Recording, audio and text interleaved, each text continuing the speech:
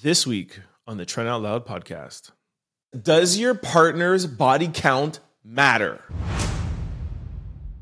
Of course it doesn't matter, but let me explain to you why it also does matter. All right, so Brittany Renner was on Shannon Sharpe's podcast, and she said this. I've had sex with 35 guys. Oh, Lord.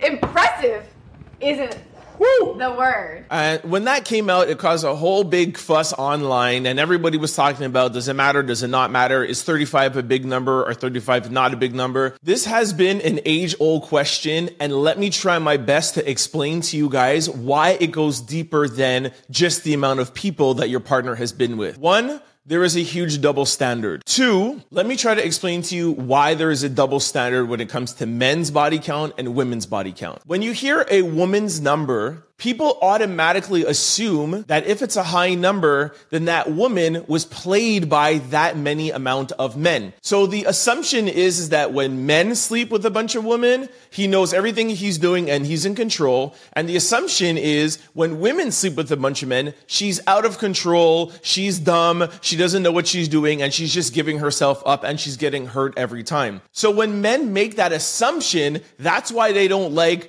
a woman having a high body count, because they're assuming that she's dumb, that she's getting played, and that every single man she's been with, she gets left with the short end of the stick. Now here's the difference. If a woman has been with a lot of men, but she's in control and she's the one who's sexual, she's the one who is, ghosting them, she's the one saying, well, I just wanted a one night stand, and she's in control, then most men wouldn't have a problem with that. A man doesn't want to walk into an event with his girl and know that there's 20 guys being like, yeah, I played your girl. That's what he doesn't want. Where a girl walks into an event with a guy, she has him and she's assuming that all the girls that he's been with is like, oh my gosh, I can't wait. I wish I had him back, or I miss him. So that's the dynamic, that's the difference. Again, it's all assumption. So that's why it's assumed that if men have a high body count, it's okay because he has his head on his shoulders. He knew what he was doing. And when a woman has a high body count,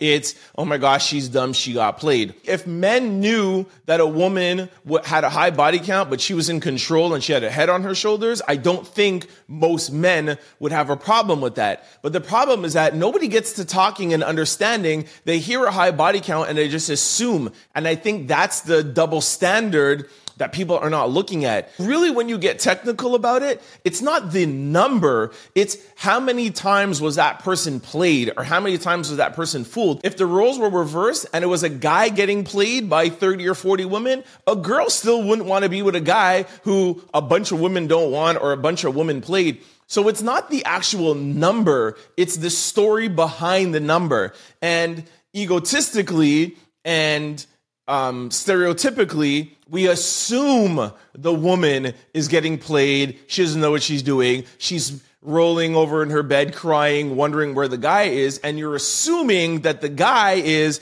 going out with his boys saying, yeah, I slept with that girl. I'm never going to call her again, or I'm going to ghost her or whatever. So because we have those two assumptions and those two stereotypes, that's why it's okay for a man to have a high body count, and it's not okay for a woman to have a high body count in the society that we're living. It's all based on assumptions. It's all based on stereotype. When you really drill down and when you really get into it, the amount of people that somebody has been with is really irrelevant. That has nothing to do with you. It's the story behind those numbers, and it's the person whom you are. And that I don't see much of a problem with, because it's the same thing if you want to look at someone's, let's say, like family history. How's your family? How many jobs have you had? Have you gone to school? What are your life experiences? You base the person who you're with or who you fall in love with on some of those standards, and because it tells you their values. And every person that you choose to be with, you want to align and make sure that you have the same amount of values. Don't forget to like, comment, and subscribe. It's your boy, Trent Out Loud. Peace!